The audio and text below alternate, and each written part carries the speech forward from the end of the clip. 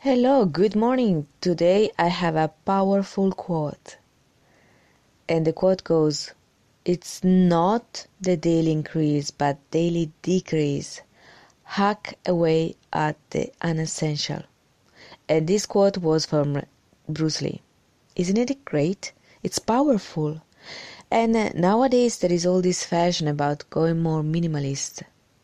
And it's more a philosophy of life. Society, media have pushed us that we need more. We need a bigger house, a fancier car, more clothes, more shoes, more bags, more watches, whatever it is. And then we find we are overwhelmed. We have so much stuff. We spend so much money and time buying stuff that we don't even love. So hack away at what is unessential. Have a simpler life on a daily basis, because I promise you, joy is in the small things. So hack away the unessential and focus on what's important. What's important in life is your school or career, relationships, family, friends, your pets, eating well, so your temple as a body. Those are important things. Everything else is probably not essential.